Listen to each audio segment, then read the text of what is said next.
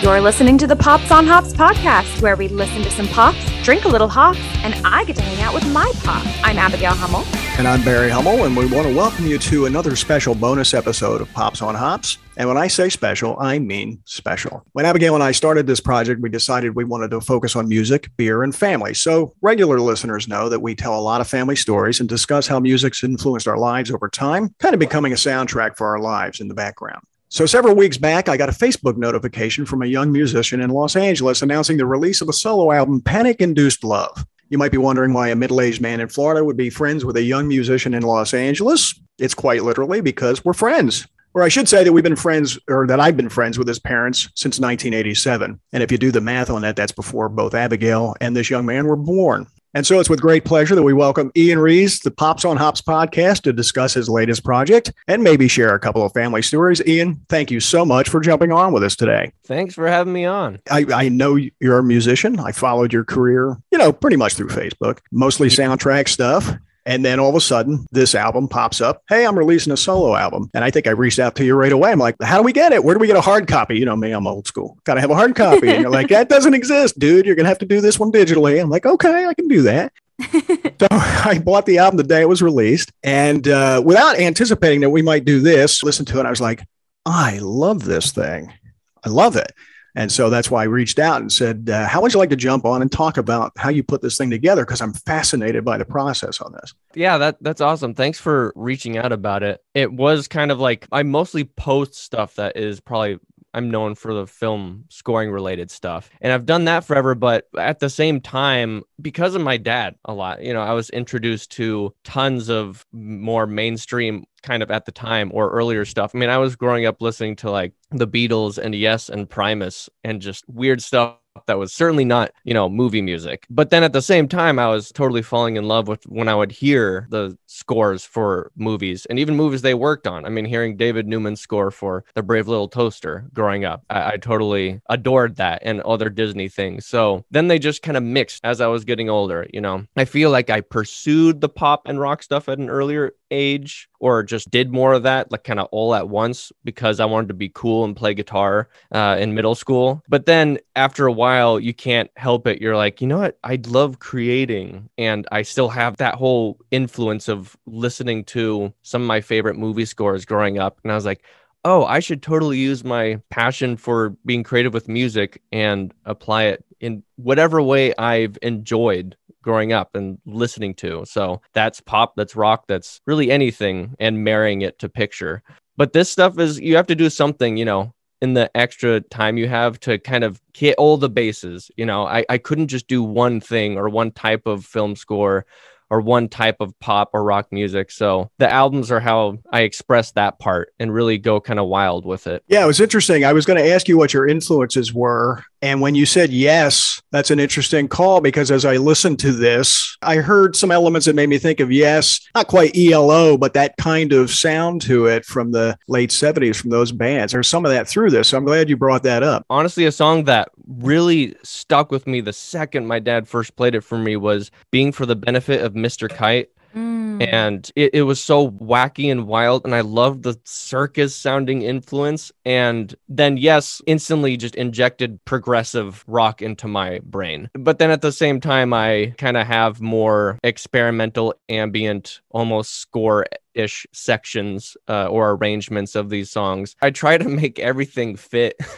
even when it feels like it's going all over the place. I think it fits together beautifully, honestly. I mean, I know what you're saying. There's some songs on here that have some ambience to them that are very experimental, moody sounding stuff. But it seems to me when you built some of these songs, you would start with a few instruments and then you'd add instruments. And there was a slow build on some of your things. And I find that fascinating. Yeah. It's tough. I try to wrangle in the structure, have it make sense, but also try to capture people's attention. And definitely the stuff that is more drawn out or ambient definitely probably came from bands like Radiohead and Sigur Rós, and also the craziness in certain parts come from bands like Animal Collective, which is just lots of electronic pop rock weird elements. There's some bands where you listen to them, you're like, I don't know how they're famous because they do whatever they want. and then people just listen to it. And that's great. And I want more bands to be able to do that. And Radiohead and Sigur Rós are other examples of they do whatever they want and people love it. So it works out great for them. Abigail, I don't know if you felt this way, but I was reminded we did that instrumental album when Matt Marner was on with us. And Ian's stuff is very much like that. Like if you took the vocals out of it, the music, it's layered, it shifts gears, it's got 2 or 3 movements within a track. I found that it was very close to that album we did with Matt. I was thinking exactly the same thing, and how the songs change so many times within the song, but they all sound cohesive. But I don't think this one you could play as an entire album and have the tracks blend into each other. And I don't know if that's the vocals, but each song is definitely a song on this album, which I do appreciate. It'll make it a little easier to discuss, and it made it easier to pick favorites as well. Yes, it was very hard on that album that we did, the instrumental that we did, that Ian would probably like very much. You brought it up, so I have to go here. You said you mentioned your dad and you mentioned a Brave Little Toaster. So I met your dad, my best friend from high school, Steve Moore, Uncle Steve, as Abigail likes to call him. We've talked about him before on the podcast. Went to California out of high school, went to California Institute of the Arts, went for an animation degree, and then ultimately worked with your dad on the Brave Little Toaster. And that's where they met. And they had that amazing experience. They did some of that work in Taiwan, and they talk about it all the time to this day. And so they've known each other forever. I took my first adult vacation in 1987. I got to go. I was a medical student. I didn't have a lot of money, but I went to visit Steve out in Los Angeles. And during that trip, he made it a point to have me meet your parents, who he'd worked with and adored on the Brave Little Toaster. And so we were going to have dinner, and we went to meet them at their house that they had just bought that had no furniture in it. I don't even think they were living there. I think they were just wanted to give us a tour of the house, same house they live in now. And so we went there, and I looked at an empty house with your folks, which I thought was the weirdest thing, because here's the director of the Brave Little Toaster, and he's showing me an empty room. And then we went to have dinner in Pasadena, and we're sitting it was a very cool little Italian place in Pasadena with a table in the window, like we were on display. And we're having dinner, and they mentioned that it was their 5th wedding anniversary. And I thought, why on earth are these people having dinner with me on their 5th wedding anniversary? And I just thought that was the coolest thing. But that was the night I met your folks, their 5th wedding anniversary. And so ultimately we moved out there and became very close with them. Wonderful people. Your dad's career in the visual arts, your mom's career in the visual arts, just staggering body of work that they have. And I find it interesting that like even your brother Wilder is a visual artist. He's an illustrator, an amazing illustrator, and they all have that sort of visual sense. How did you escape that? How did you?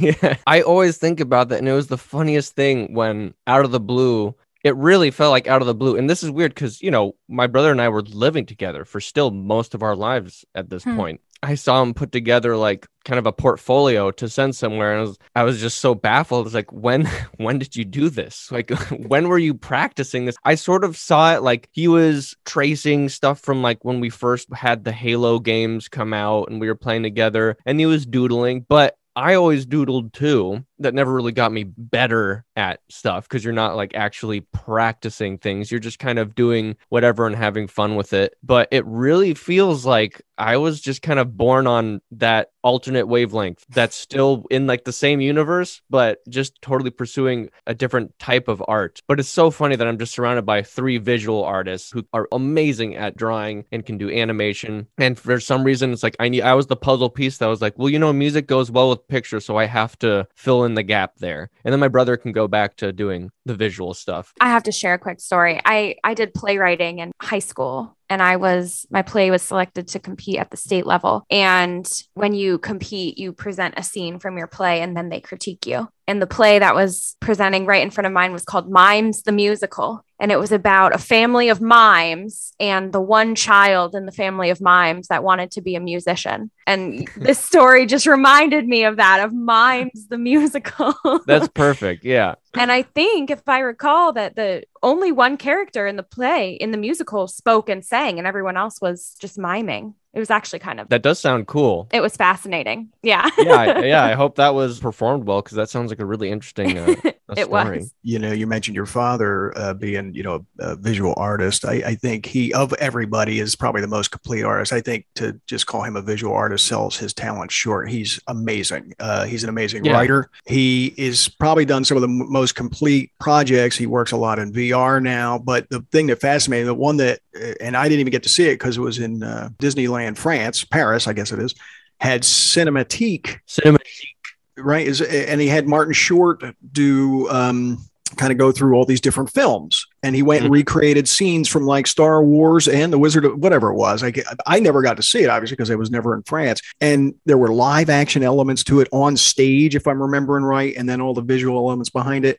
And he sees that stuff better than I think anybody I know, to how to put all those elements together. You get your talent, honestly, let's face it. I mean, whether it's music or visual arts or whatever, he sees multiple worlds of art. So somehow I did travel to France with my parents and my family and saw Cinemagique. And yes, there were visual elements on the stage where they make it look like a gigantic sword flies through the screen. Oh, wow. It was an amazing prop, like rigged up. It was coming up from the stage, but it was supposed to look like it was coming through the actual screen. So it had to be faster than you could even make out. But it was the kind of thing where, like, if someone just for some reason jumped up on the stage, I'm sure they had stuff to make it stop. But yeah, this thing would have just split you in half. Like, and that stuff was really fun. And absolutely that played a big role. I got to hear Bruce Broughton, the composer for that project. His score for that was just amazing. And I loved how he imitated all those old movie styles going through different eras. And that absolutely, I mean, that definitely stuck with me. I got to, unrelated to Cinemagique, I got to meet Bruce Broughton and at least just say like, that was cool. You worked with my dad. Nice to meet you. Because it was so fun to hear my dad mock everything up with temp music and then hear what Bruce Broughton did mimicking that and how it came to fruition. That definitely stuck with me because that's how I still will approach a lot of projects is people put in the temp music. They tell me what they want it to sound like. And then I dive into that and do a bit of your own thing, but then also get enough of that flavor. And that stuff translates to my solo album music and my personal stuff is still, you know, like you asked me my inspirations and what I've been listening to. And it's a culmination of everything I've heard throughout my life, but also certain songs will be influenced by one certain song where I go, oh man, I just love so much about this. And I need to take bits and pieces from that and then twist it into my own thing, but still reference it and just figure out like, why did they make this sound so magical? Or how did they make it sound so magical? How do I try to get a bit of that too, you know? And that applies to whatever type of music I'm working on. Do you have a specific example of that you want to cite from the album? Do you have a track that you have in mind where you're talking about that kind of influence? Yeah. Why don't you share that with us? A specific one in mind was the one that I told you was supposed to be like the pop song single sort of sounding thing from the album, Reasons, a Love Song, the second track. And it was influenced a lot by Sleepyhead by Passion Pit, like a super old song of theirs back when they didn't even sound like themselves. Like you could go listen to their stuff now. And I honestly heard singles from them come out later after I had heard that song, had no clue it was them. And then I go listen to this song. I'm like, they certainly had a different vision on their earlier stuff. And when I listened back to it, the production was different than I remember. Stuff wasn't quite as glued together, but the sound, it was still there, like just this kind of weird, magical, kind of eccentric, bizarre pop song with a heavy kick going. And then also the singer singing like he's practically out of his range the whole time, really high up. And that is how that song kind of came to be, is I really liked that song. And I was like, how do I spin this into my own style? Because that song, when I first heard it, I listened to it like 100 times just because it was weird. It was weird and catchy and really popular. I was like, if I can like something this popular, but that I still consider bizarre sounding as a pop song, then that gives me hope. Well, why don't we take a listen to a clip of that then?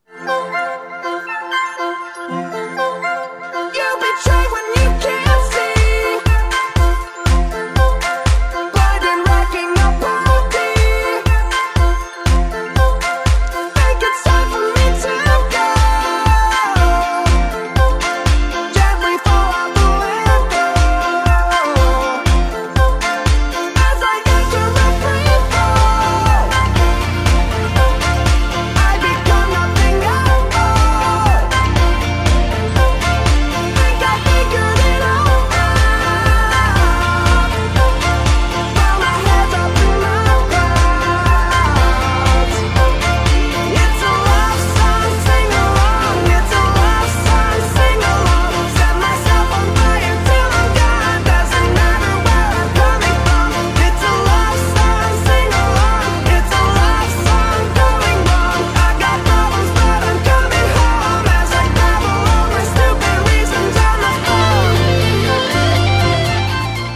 Yeah, great fun. Now you played that one. That was one of the ones that made me think about Yes in my head, in my era. But that's a very bouncy song. And you were saying that's the one that was supposed to be written sort of like a pop hit. Yeah, my version of a pop hit, I suppose. Your version of a pop hit. Although all my songs end up having some trippy, weird technical guitar solo in the bridge. It's like I can't help it. It just that's where maybe the Yes thing comes from. Is I get to the bridge, I'm like, the guitar has to be distorted and heavy, and now I have to do something weird. What's it like to try? Like, okay, so you write a song that you think, I'd like this one to be the single, let's say, because the traditional music release pattern is. You knew I'm out of the loop when I go, where do I buy a copy? But how do you do a single in 2021? Amazingly, singles, like I wanted to make an album when I started this, because I had released songs unofficially as singles. And I made my first short album was really it could have been just called like a compilation of random songs by Ian. That one was called Anxious, released quite a while back. It's far less cohesive than this. There's still like my sound in there, but this one I set off like I'm going to go from start to finish and find a track order that is purposeful, that I like.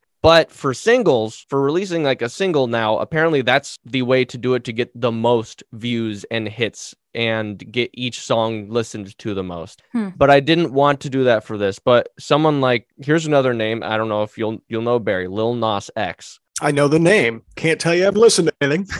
But he, I believe still, I might be outdated on this, but he got famous without releasing an album. He released a lengthier sort of EP with a few tracks on it, and then just single, and just has been doing that. And he's one of the biggest names in music now, and he hasn't officially released an album. And so that kind of, he's just going to drop his first definitely official album like tomorrow.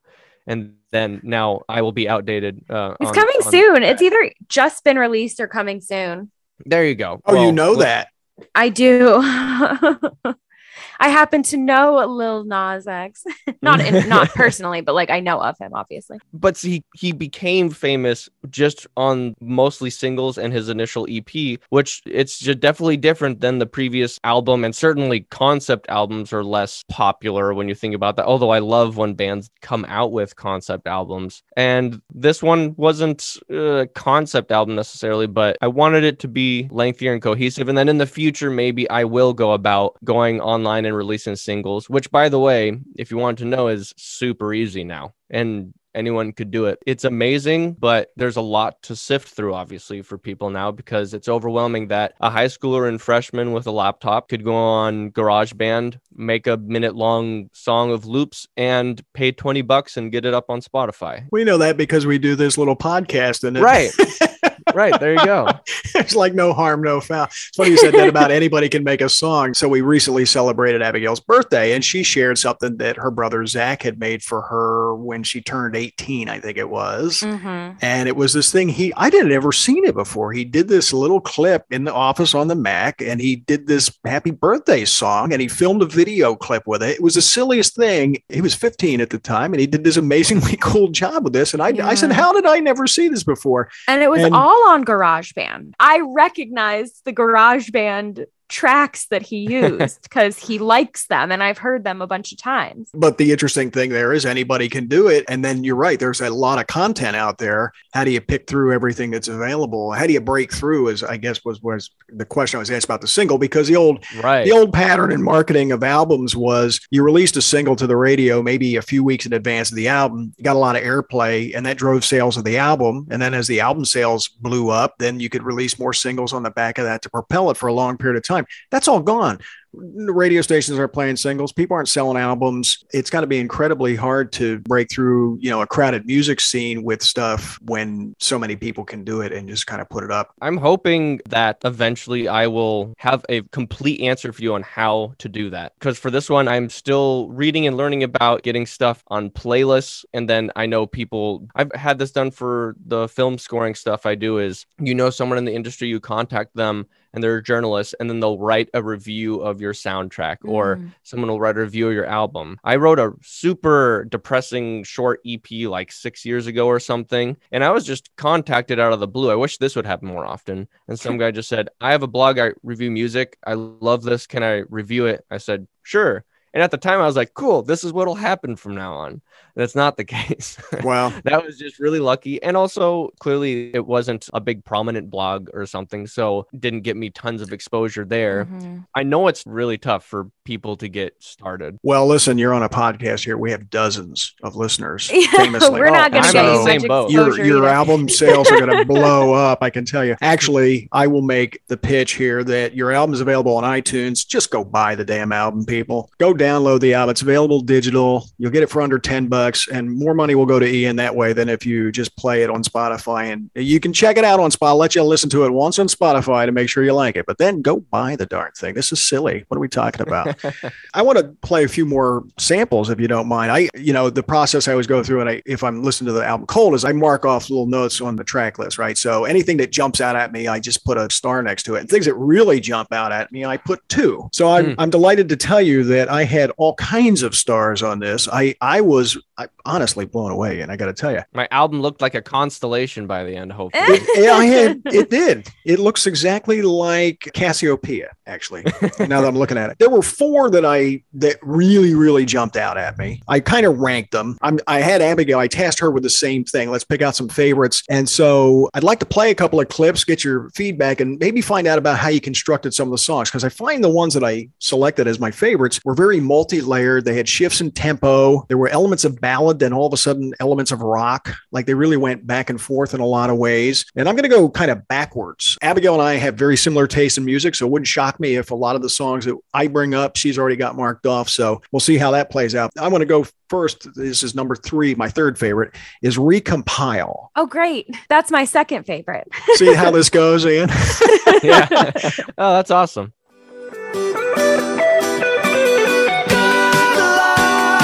Trying to stay on track. Then another burning flag has begun. Gonna take another lap. We're gonna need a map when I'm gone. We'll shut up in my head. Repeating what was said. Unravel every thread, afraid. And it started off with a smile. Watch the headlights drift for a while. The lights come for me. The lies hide the scene. It's time to recompile.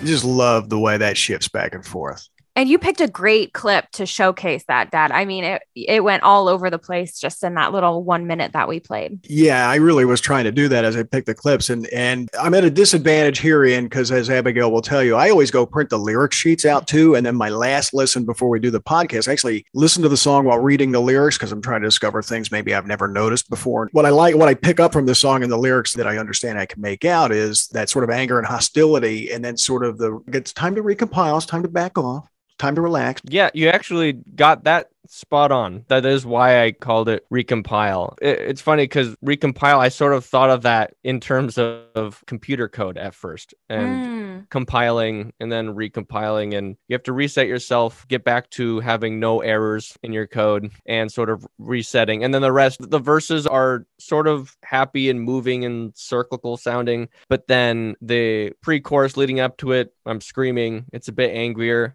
And then it suddenly juxtaposed by really sitting back down, for the chorus. Although then the bridge, of course, again, as I mentioned, it's going to have very distorted heavy guitars and get a little more wild. Yeah, and I think that the clip I played was leading into that, which is interesting because he didn't get to fully recompile that time. Like earlier in the song, it ends, you don't get to that. And that's why I picked that clip. It's like he does recompile and then he moves back into the verse and he's kind of relaxed. This character that I have in my head. But on this particular one, like he didn't quite get there before he got angry again, which I found really interesting musically and thematically that, sometimes you don't get all the way back to baseline before the next thing jabs you. Yeah, absolutely. And I don't know how you mentioned I feel like people don't or bands won't dive in enough. It's easy to get distracted, during an interview and not dive into the nitty gritty of how stuff is really created. And so maybe I could shed light on that.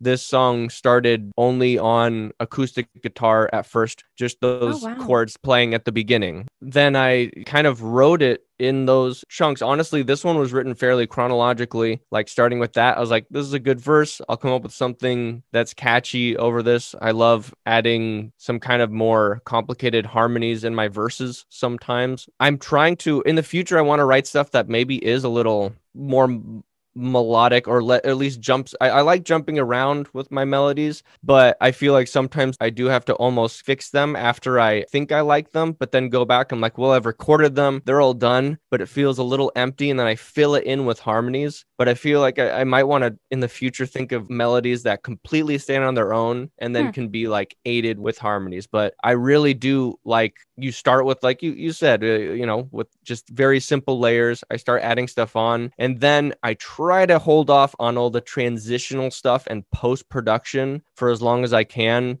All the fun sounds that completely glue it together in the end. But sometimes I can't help myself. And, if I'm going into a transition, I'm like, this will sound great with a big white noise sound falling down into the chorus. Then I'll just throw it in because it helps get me in the right mindset. And then one other little interesting fact is at the beginning of this, you'll notice it starts soft, then goes into the big kind of theme. But that certain synth in there that you'll hear in that kind of sound doesn't really come back. And it's because I kind of did that. It was fun. But then since I was approaching it kind of piece by piece, I just never ended up returning to it. And I was like, I can't find a place for this to fit.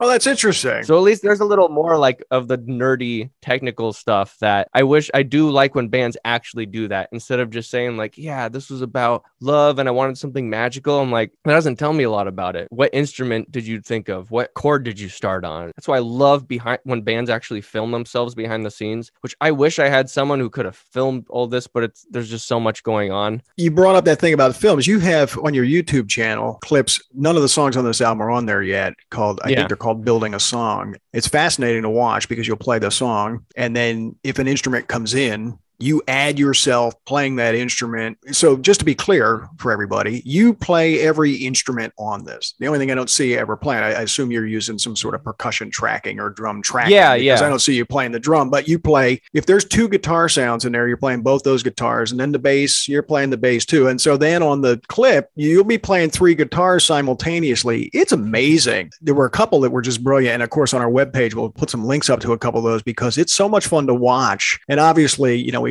made the joke about how you were the black sheep of the family, not the visual artist, but you have some keen eye there because that stuff's well done. It's really fun to watch. And I'm kind of sad there wasn't any for these because I know it would be great to like put one up for this, but you'll get to it. You got time. I know. I will get a music video for at least one of these with a director friend that I'm talking to. Yeah. Oh, that's fun. Cool. It's not your dad, right? It is not. But hey, that's actually not a bad idea for the second one. See if he's got some time, right?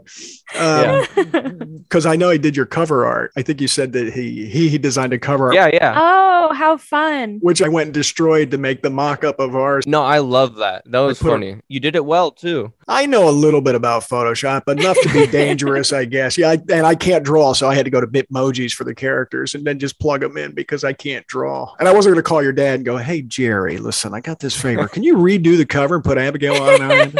I decided I would do it myself. I thought about it for about a second and a half, and I was like, nah, I'm not going to bother him with that. So anyway, I really thought Recompile was brilliantly done. I flirted with that one and another one in that 3 slot. So I had like a 3 and a 3A really, but I called it number 4. If we get time, I'll share number 4. But Abigail, why don't you throw one out and see if you can match me this time?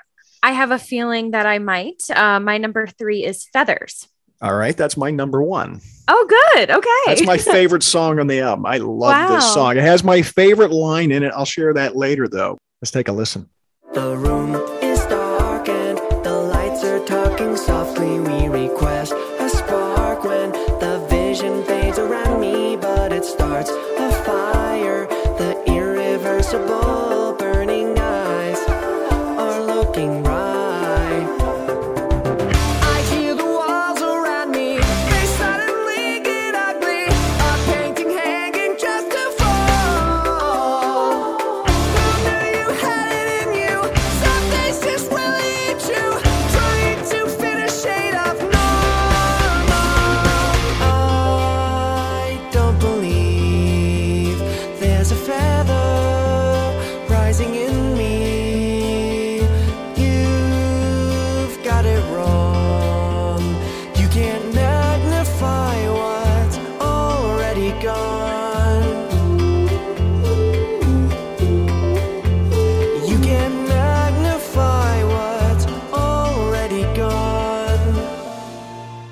Yeah, I think this song is brilliant. Again, it's another one of those that's shift in tempo. When I was a kid, I used to play music. I used to turn the bass down. I love the treble parts. Like I liked the melodies and I liked the harmonies, and I would downplay the bass in a lot of songs. I've gotten to be a bigger fan of the bass over the years, but I was always and that's why I always like jangle guitar bands, because I was always focusing on those higher notes. And there's a lot of that in the parts of the song that I like the most. But it's got my favorite line: "You can't magnify what's already gone." I love that line so much, and I can't tell you. I think that's a piece of genius.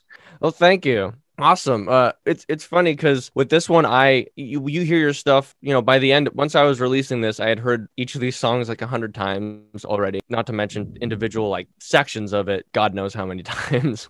And so this one, I was like, I'll throw this sort of in the middle. I can't tell how well it'll be received or who will like it. And so far, yeah, this has gotten the most specific feedback of people saying like, hey, I love your album. I really like that song Feathers. How about that? Oh, wow. And I was like, cool. Well, that's fun to hear. Of course, this is all friends saying this stuff, but I would have assumed they might have picked something earlier on in the album. But interesting. I was really happy to hear that. And I'm glad you like that line. It's just something else that makes you sort of think that's a cool metaphor. And I guess that makes sense. It's vague enough that it means something different for everybody. Right. Yeah. And I like that. I can write with specific stuff in mind, but that still sounds unique, but that someone could totally hear it. And I don't mind that someone will be able to interpret it. Even though they're abstract, people can still totally get them. You might have to think about them for like a second and then you go, cool. Hey, that's fun. Right. They're still specific, even though they are abstract. Yeah, exactly. Yeah, you can get a specific visual image from that line. You can't magnify what's already gone, but then you could apply that to a million different situations. Yeah, just to quickly throw in the chorus of that, maybe you both know that movie Eternal Sunshine of the Spotless Mind with Jim Carrey. I do. Yeah, and there's, I think, a track on there called Phone Call, something like that. But the acoustic guitars in the chorus were heavily inspired by this sound of, to get a little more technical, I think it sounds like there's close to dissonant kind of chords they're doing where they're hitting like these seconds and nines maybe or sixes in the score for that in that track. And I just loved that. And I sort of took an idea similar for the chorus. And that's probably where partly the abstractness of those lyrics came from, is it sounded kind of like this whimsical, magical sort of thought that you're into. And that's what that track from the Eternal Sunshine score just made me kind of feel. So that's where that sort of stemmed from. And I'm sure that would have been hard for people to guess. So I like throwing that in there just for people to know, like, wow, that's an interesting origin for something that I wouldn't have connected. Wow, that's very cool. Yeah, I don't have a whole lot of references for electronically based music, but when my dad first sent me this album, I told him I thought it sounded like an edgier version of Owl City, because that was really my only reference point for sort of an electronically driven album. And I think this song in particular, Feathers, is very much like an edgier version of Owl City. I think even your voices sound very similar. That's not the reason I liked it so much, but it was fun to hear that and be like, oh, this is like Owl City all grown up. No, I love that. Drawing the connection there. And I absolutely hear that too. And yeah, my melodies and stuff, or everything on the album, people will probably gather like, oh, this is all very deliberate and planned out. There's very few sections where it's like, oh, I just went with this take because it had a cool sound to it. It was like, no, I knew what I wanted. And I did 100 takes until I got that. And from what I remember of Owl City's big song, which I think I actually had to do a sound alike of that for like some commission work one time. Oh, wow. Yeah, it has electronic elements. It's very deliberate and has a bit of that magic crispy sort of sound, that's cool. And it's fun to hear. I'm just gonna say it's crispy. Trust me. Trust us. Listen to it's it. Crispy. It's well toasted. That's like when we describe beer, which is usually the second part of this podcast, and we say it's creamy. Like, what does creamy mean? Who knows? But somehow you just taste it and it's creamy. It's interesting when you jumped on it and you started talking, because I didn't know quite what you were gonna, like, I hadn't talked to you for years, so I didn't know quite what you were gonna sound like when you spoke, because your range range of singing, you're in a very high key a lot of times. It's pretty amazing what your range is on the singing. So when you got on here, your voice was a little lower because of so many of these songs you're singing in a higher key. Yeah. I was like, man, he's working to get there because his voice doesn't necessarily sit there. I'm definitely working to get there. And I don't know what, sometimes I wonder why I'm almost like torturing myself, but I feel like my voice does sound better when I do have to work to kind of get there. And obviously it's not like I'm not saying I'm straining, but it feels like then I really have to practice those parts a lot and get them to really sound good. And also then, sometimes I really like the timbre of some higher tenor singers' voices. And so I'll be kind of envious of that and go like, I want to sound like that. I want to mimic that. But yes, my speaking voice, it's funny, like I'm sort of in between like a baritone and a tenor, definitely more on the tenor side because my voice just kind of stops when I go down too far. But the resonance of my voice does carry this low end that makes it certainly sound kind of deeper than what my singing voice actually is, which is kind of nice. I guess like my voice already, I feel like it is round and not like decorated with a ton of timbres and other frequencies. Like people's voices can really range and sound. I actually just saw the Kings of Leon play, and that dude's voice has just so much character to it. It's kind of crazy how he can just sing one note and there's so much there. It's interesting. A lot of my favorite singers have very deep, kind of raspy voices. I love Sting. I'm a Springsteen guy. They're in a way lower register. What makes them fascinating for me is the character in their voice. Like I have this discussion with Abigail all the time. Like Mariah Carey and singers of that style do nothing for me. Just because you can hit a note doesn't mean you should. Just because you can get 8 syllables in a 1-syllable word doesn't mean you should. And I always went for the more raspy, the Rod Stewarts of the world and those guys because of the character in their voice. They're not the greatest technical singers, but the emotion comes through because of that. Yeah, I think the only exception is Sting. It's weird. He has a gravelier sounding voice, but he's a really high tenor when you look at his range on his songs. But it's weird because yes, he has I call it kind of like the Bruno Mars effect, where Bruno Mars has this much raspier voice that sounds sort of strained, but he can sing really high. Yeah. But that's the only exception from that list is Sting actually has like a crazy range, even though I don't know if he was necessarily like born with that. He might have just had to work super hard for it. I know what you're saying about Sting. I had the pleasure of seeing him with Paul Simon on a tour they did a few years back together, where they kind of did their own solo work and they shared songs on stage, and then he'd walk off and the other one would play. And they did Bridge Over Troubled Water. Like Abigail knows my story of I like to go to a concert. When I walk out, I've seen one thing that is like, that's why I went to the concert. Sting and Paul Simon doing Bridge Over Troubled Water was that moment in that concert, and his range in that song, because he's doing the Garfunkel vocal, was fascinating. So I know exactly what you mean when you say Sting has more range than we give him credit for, when we always think about him being kind of a raspy, gravelly kind of singer. So yeah, that sounds amazing. Those are two really very creative singers. They did a very brief, it might have been like a 6-week tour, happened to pass through Florida here. I got to see it, and it was a phenomenal show. That's awesome. And just the way they did it, it was like there was no headliner. So they would come out and play a few songs together. Then one of them would leave. The other one would play a couple songs by themselves.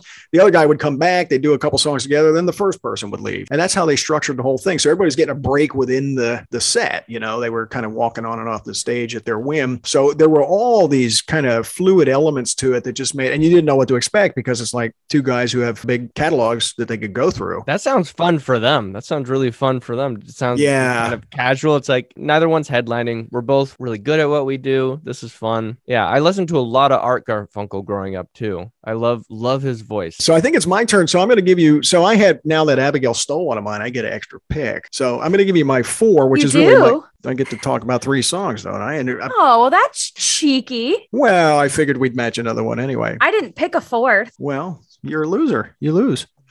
You're not a loser.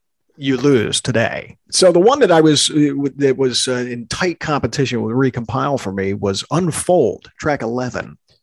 Abigail didn't jump in and say, oh, that's one of mine too. So I finally got one on my own, Ian. The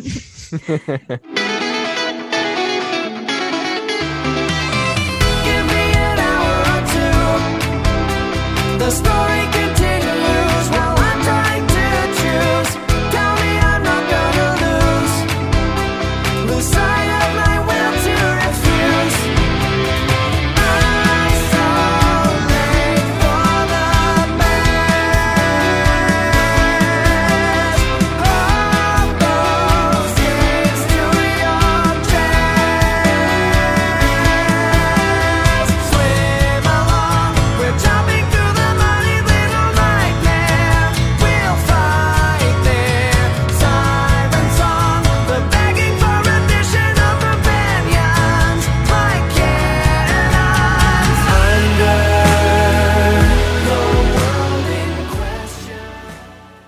So maybe I picked another one that made me think of Yes. There's some elements of Yes in that one. I feel like. You know what's funny about that song is I struggled so much with that one to make me be happy with it. And it actually started with a completely different melody for most of the time it existed. And I changed it probably maybe a couple weeks before I released the album. Like I just completely re-recorded and changed the melody and harmonies and stuff in the verses, added some transitional stuff to try to make it better. I almost left it off the album until I felt like I fixed something about it that was just nagging at me. And I really went with my gut on it. I was like, I don't want to release something where when I hear it, I kind of go, oh, that could be better. So this, I felt like the song for what it is, everything finally fell in place, but it had to be reworked. It's just that I had already reworked so much stuff that this one I was kind of fearing like, do I want to just leave this off or do I want to go in and make it satisfying for myself? So then I reworked the melody and it made it on here and I'm happy it did. It's definitely, you talked about the songs having very different, almost like movements in them. And this certainly is a prime example of that, especially like the first chorus. It's like the song just completely changes. There's no drums or anything. It just kind of stops. There's strings. It's like suddenly I'm scoring a movie. That's why I did also place it further, because I felt like maybe the more bizarre songs I kind of pushed further to the back to go like maybe people can get introduced to things that you can at least bob your head to a little more.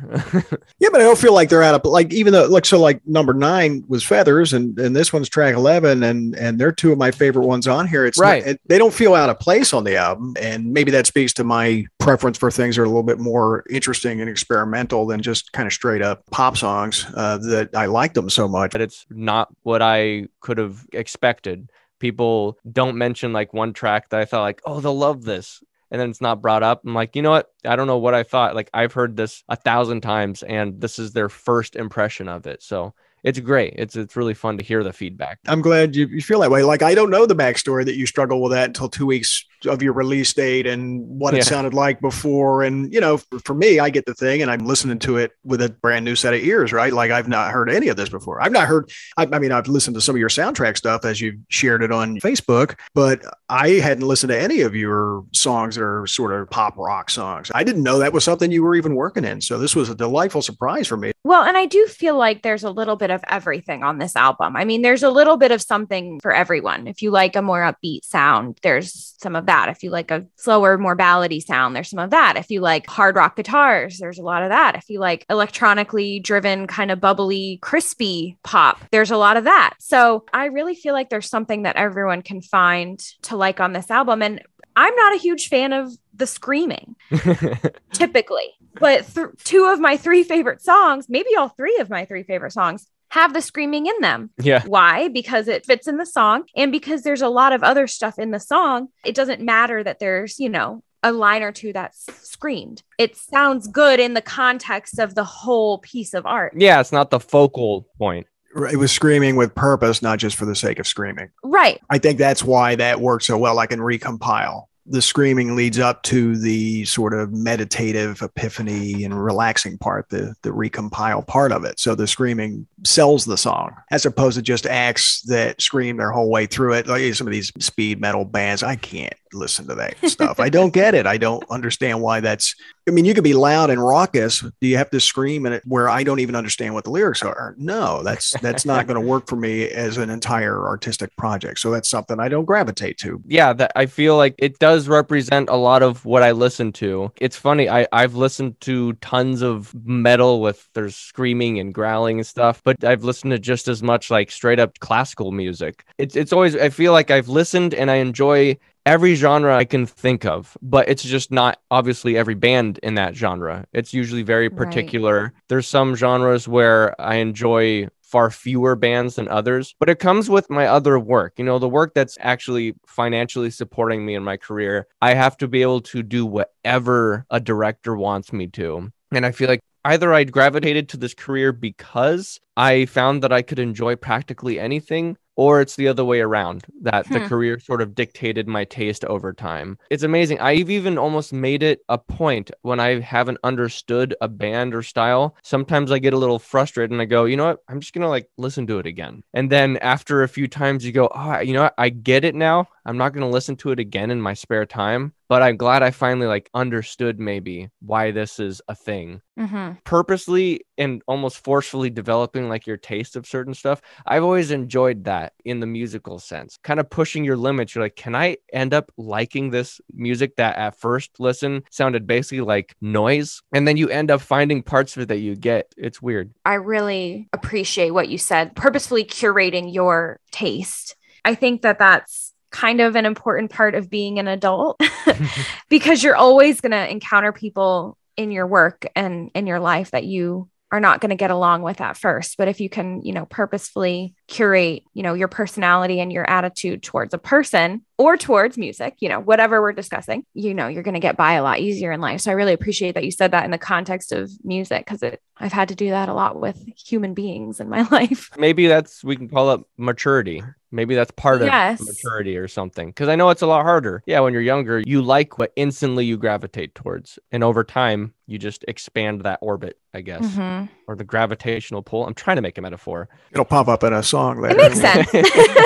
We'll get a co-writing credit. Yeah. In the process of us doing this podcast, Abigail would throw me an album, and some albums I'm instantly like, she's nailed my musical taste and I'm instantly into it. Other ones I've had to listen to more times before I peel back enough layers to like get into the album. So even within this little thing that we're doing, some of the albums I've worked harder on because it took me a while to get into them. If you just listen to it and you go, nope, don't like it, I'm going to set it aside, you won't find those buried treasures in those things. You really do have to listen. And again, I have to put the lyric sheets in front of me.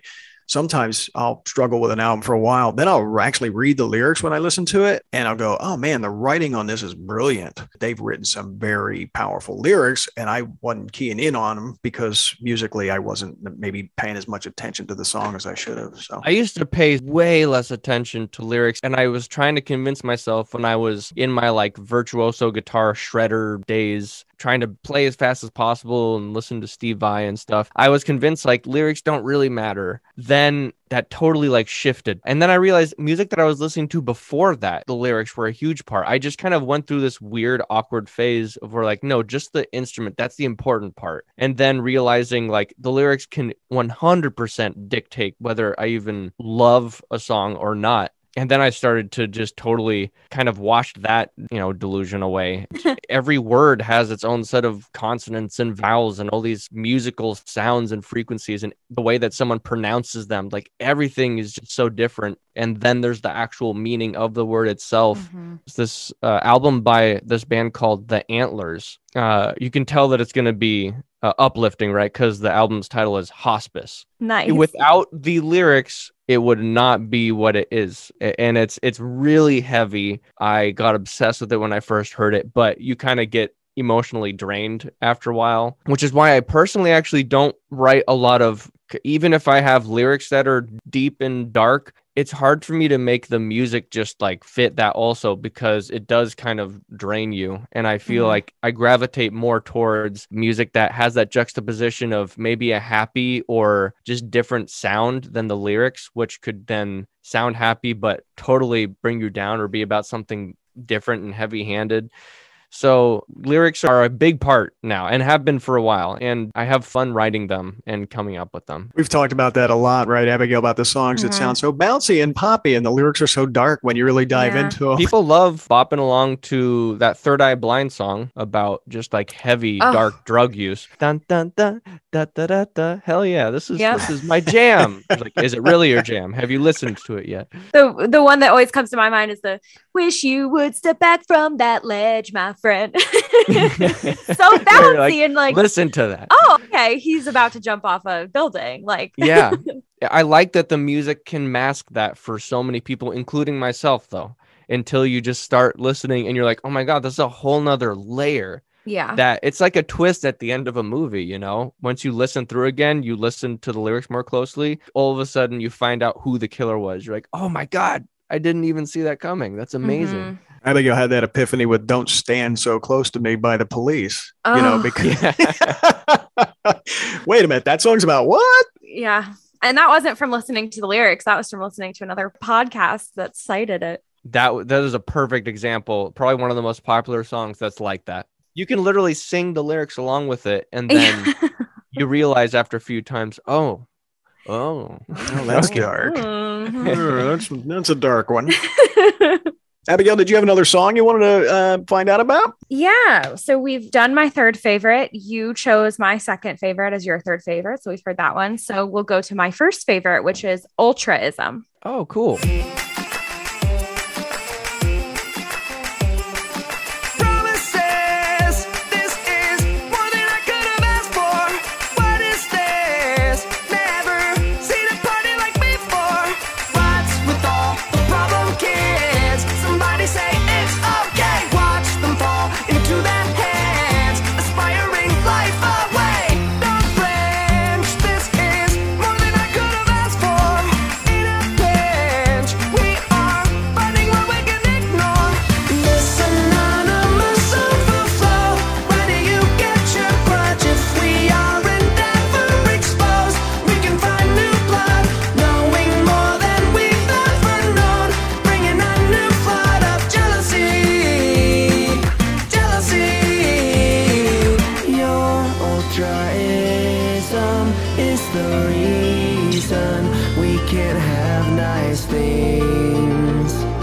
Call out for wisdom. This song just has so many elements that I like in it. You know, it has the tempo shifts, the volume shifts, the intensity shifts. This was the first song that my dad sent me when he was sort of pitching the album to me. He didn't mean to send me this song. He meant to send me the link to the whole album, but he ended up sending me the link to the song. So I went into this thinking this was the song that he thought would get me hooked on the album. And it ended up being my favorite song on the album. So even though it was an accident, Dad, I think you really, you really chose well. Oh, that's fun. I thought you'd really buy into the line, your ultraism is the reason we can't have nice things. I thought that spoke to you more than anything else on the album. It's a very kind of millennial meme is saying this is why we can't have nice things. So when I heard that, I was like, oh, okay. Yeah, no, I think this song is fantastic. I don't know what ultraism means. I didn't bother to look it up. It is the holding of an extreme opinion. Ah. And maybe an extreme ideology. And actually, I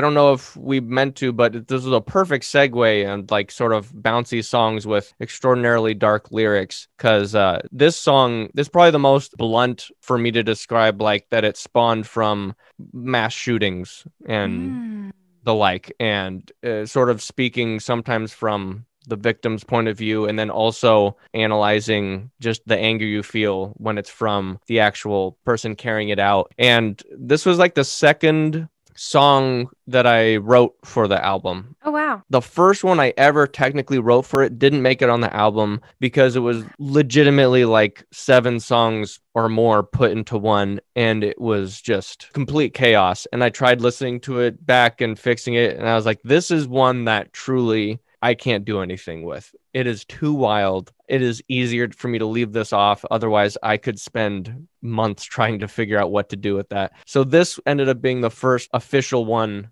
that made it onto the album. Wow, that's very cool. And it was another one of them. I thought it was strong, so I put it in third place. It's like there's Routine Bliss, the introduction, Reasons, the single sort of pop song, then Ultraism, which was my strongest rock pop, not really rock. It's wacky. I don't know what to describe it as. It is wacky.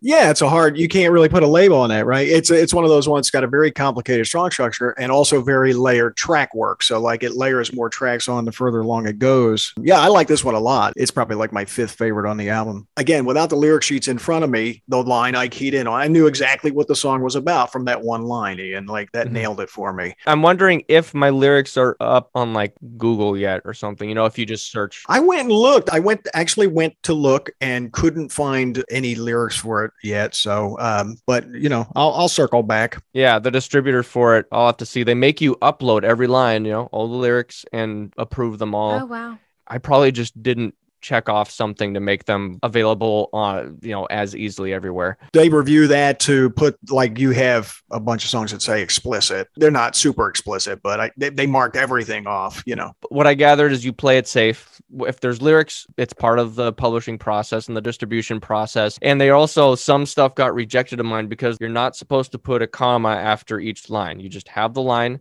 skip the next line, and there's a specific formatting. Oh, wow. They want everything to be standardized, and then yes, double check and make sure like that they actually represent what's on the track specifically and to review them. So it's a fun process, honestly. Once that's done, you're just uploading stuff. It's a breath of fresh air because I worked on this for probably 2 years. Oh, wow. Wow. This didn't really take me 2 years to make. It's probably, if you just took all the time specifically spent on this, and then finally I was like, it's pretty good. Along with that, I couldn't help myself but obsessively make those YouTube videos and scoring films. So for me, that was an appropriate pace. Try to shoot along. Did this is just a random question, but did the pandemic change, like, your work structure is probably the same one way or the other, right? You would have that time anyway, right? The only thing is that there were little bubbles of time where I wouldn't have had, because I primarily work on foreign feature films from Vietnam, and they were on lockdown, and so their production just kind of halted. And so I had a huge chunk of last year, like right when the pandemic started,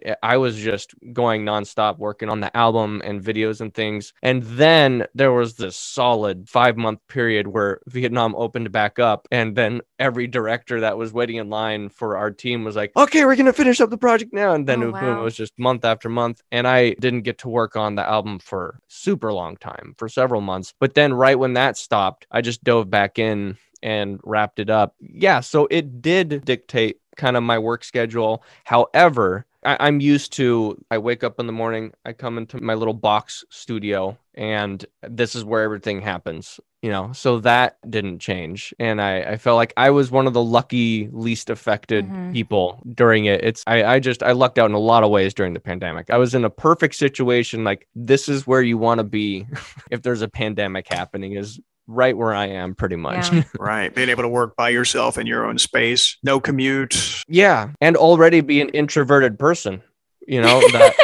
that's amazing. 6 months go by and I'm just like, I kind of want to see my close friend now, but it's not like I need to go out. Although it's great for that to happen again too, but it's like I can last way longer than most people. There was a definite, in mental health kind of world, obviously a lot of people struggled during the pandemic with mental health issues, but they were not the introverts. The introverts actually had improved mental health status. So your anecdote is dead on with what studies and research have shown, is that a lot of people were like, this is great. I don't really want to go back to what it was like before. That makes sense. And they were the people who would describe themselves probably as introverts. So that's interesting. You would bring that up. Some people sometimes still need clarification that introvert or extroverts, where you get your energy from. Some people might think like, oh, antisocial or asocial, or you're socially awkward, and it's gonna be like, no, I can conduct myself fine now in social situations. But what really gets me going and focused and work is you're in front of a screen or you have an instrument. I'm singing, performing, recording, mixing music, and then watching other people make music on YouTube. That's where my brain's working, and I'm really fulfilling myself and giving myself energy. And that still happens. I am a mixture. I can go out and socialize with people and stuff, but when I get home, it's like, then I take a breath and like, oh wow, that was draining. Whereas other people they get home, they're like, man, now I'm sad, I want to go back out, I want to keep doing that. I'm like, oh man, no, I'm over, I'm done. We were out there for like 2 hours. That's plenty of time. I need a nap now. Yeah. That's very much me. Mm-hmm. I'm like, I have to be with people. Okay, well, I definitely need a nap before and probably after. Oh yeah. You guys, you make me sad, you guys. There's a song on here I have to ask you about. It's almost incidental music, and that's Jerry's Jig. I'm gonna let Abigail play a clip of Jerry's Jig, and then I gotta dig into that one. By the way, the clip is the entire track because it's 58 seconds.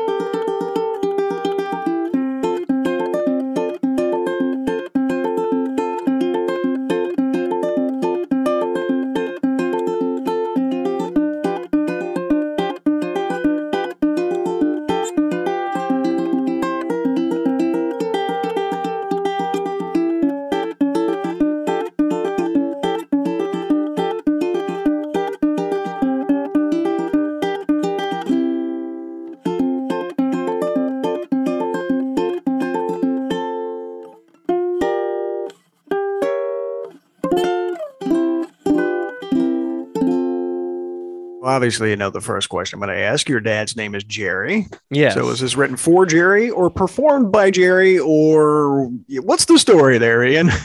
Yeah, this was really fun. I surprised my dad with this track. This is a song that he has played on ukulele since I was a baby, I'm pretty Aw. sure. And I've just always heard it. And then I sort of like didn't fully learn it, and I realized like I'm not gonna be able to figure this out on my own unless I have a video of him playing it. So honestly, I at some point asked him like, hey, can you send me a video so I can figure out that ukulele song you play? And he did it, but he didn't envision that I would be recording it and putting it as its own standalone track on the album. So I learned it, I performed it. I did have to chop it up, even though you can't tell on this, to get a really good recording. And for the amount of time I had to record it, which props to him, because afterwards I was like, wow, I thought this would be easier for me. I've been playing guitar for 20 years, but I'd wanted to get just a really clean, solid take to play them. And the only thing I changed was maybe some of the repetitions and the very end, how it kind of goes down chromatically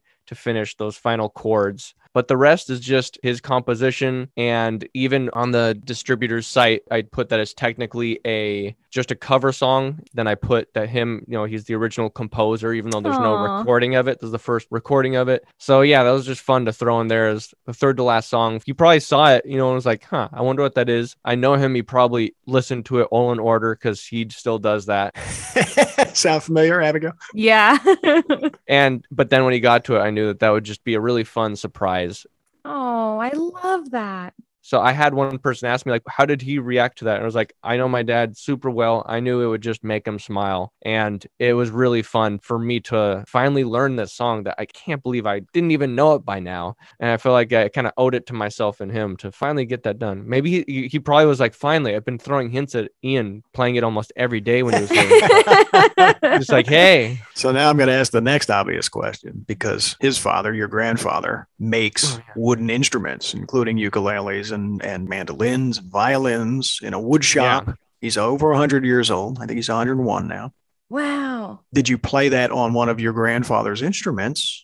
No, this was a different ukulele. It wasn't one of his, but that would have been wonderful. I should do a video of me performing this with my dad with one of the original ukuleles. But it was one that I got for my wife. She wanted to learn to play ukulele, and I have it sitting back there. And yes, I recorded on that. But yeah, I know I should have commissioned him to make like another specific one just for that. There's like the trifecta for Jerry's Jig. That would be so cool. I'm not sure I've ever met your grandfather. I think I've only met him through photographs from your dad. I keep forgetting to reach out to your dad because I like to buy one. I can't play any of these instruments, but they're so beautifully done. I just wanted to put it on a wall display as a piece of art because they're just gorgeous. Yeah, I've learned to play poorly violin, but on one of his violins that he did make specifically for me when my brother and I were just super young. He made some, and I finally one day was going, what am I doing? He just gifted me a free handmade violin with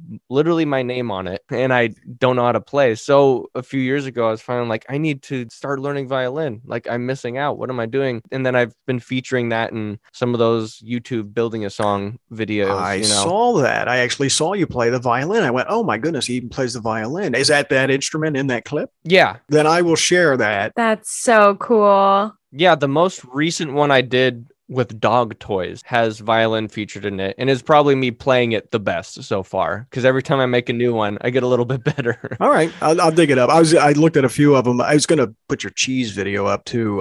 That was a fun one, an original song about cheese. Yeah, that cracks me up every time I watch it. Is it like the Savoy truffle? It is, in that he names a ton of different cheeses in it, Abigail. You're going to find the writing very, very funny. And then he's eating the cheese in the video. We're talking about you like you're not in a room, man. And if you are a fan of Bo Burnham, heavily inspired by... I am. Yeah, his humor and filming style. Like, I had seen his stuff for years, and I just thought, like, wow, he does all this practically himself, and he's just really creative and funny. And so I wanted to do something sort of in that vein, because I feel like I used to make tons of videos and have fun with it before music just totally consumed me. And I was like, there's no reason why I can't combine these together.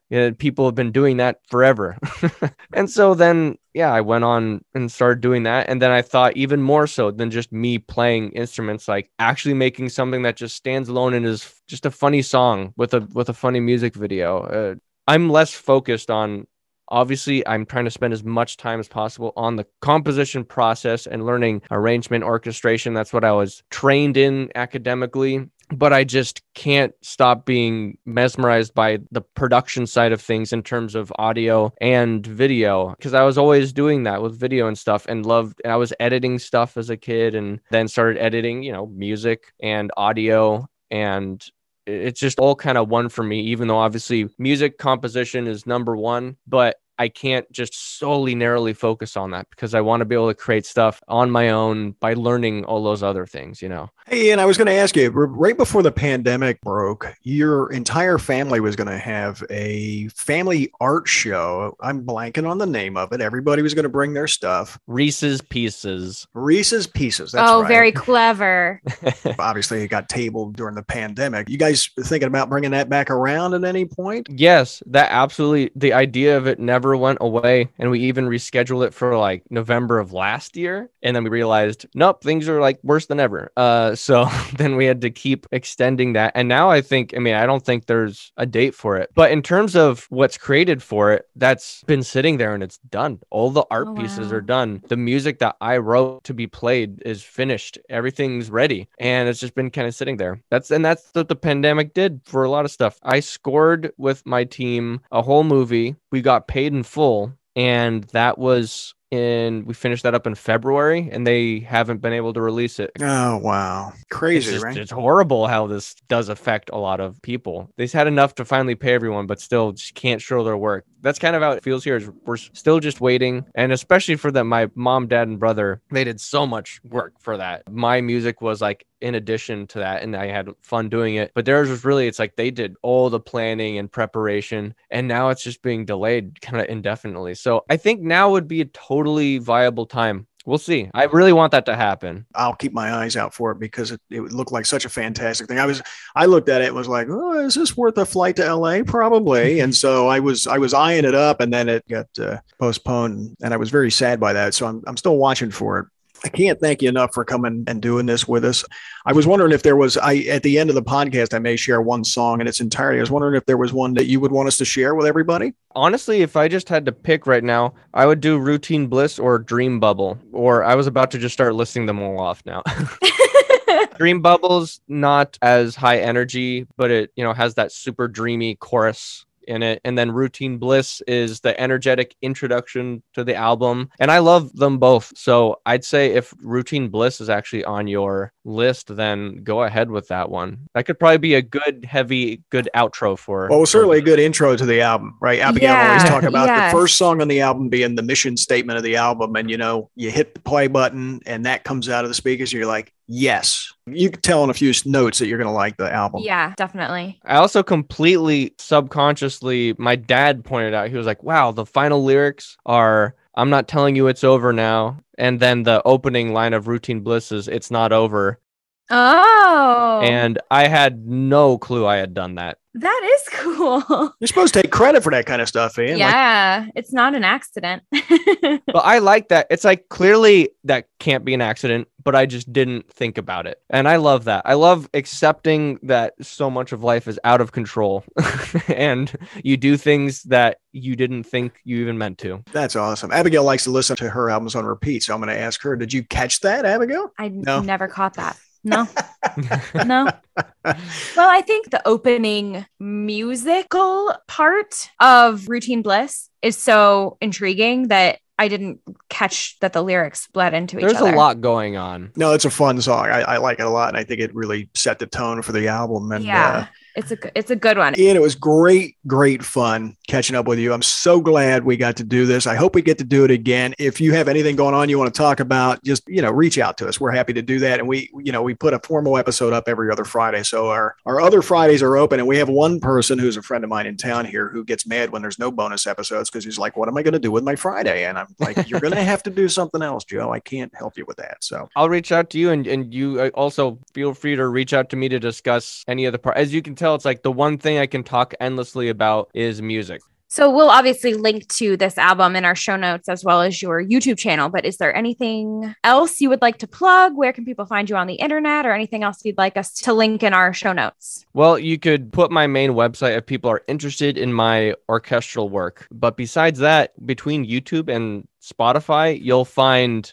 practically everything I have to offer and enjoy. If you like some of my stuff, and if you want to hear how varied some of my music can get, you can check those two sources out. Awesome. Thank you. Well, you can find us on all social media platforms, Facebook, Twitter, Instagram, YouTube at Pops on Hops Pod, or you can email us at popsonhopspod@gmail.com. Wherever you're listening to this, there should be a link in the show notes to leave us a voice message if that's something that interests you. And on behalf of Hops and Pops and Ian Reese, we'll see you next time. I'm not telling you it's over now. 1 foot out the door, they're too loud. I'm not telling you it's over.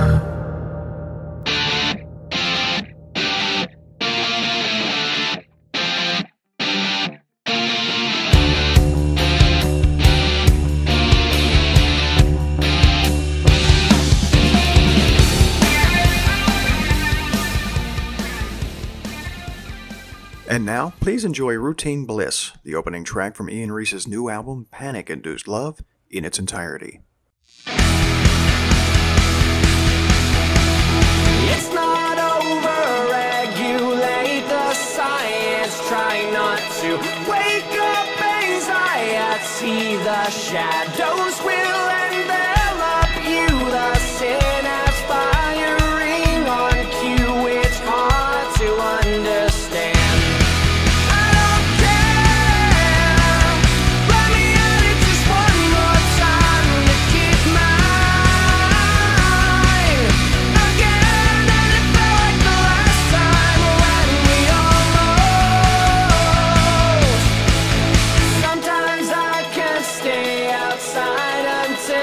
Sun shows up, take a cold shower, then I'm ready to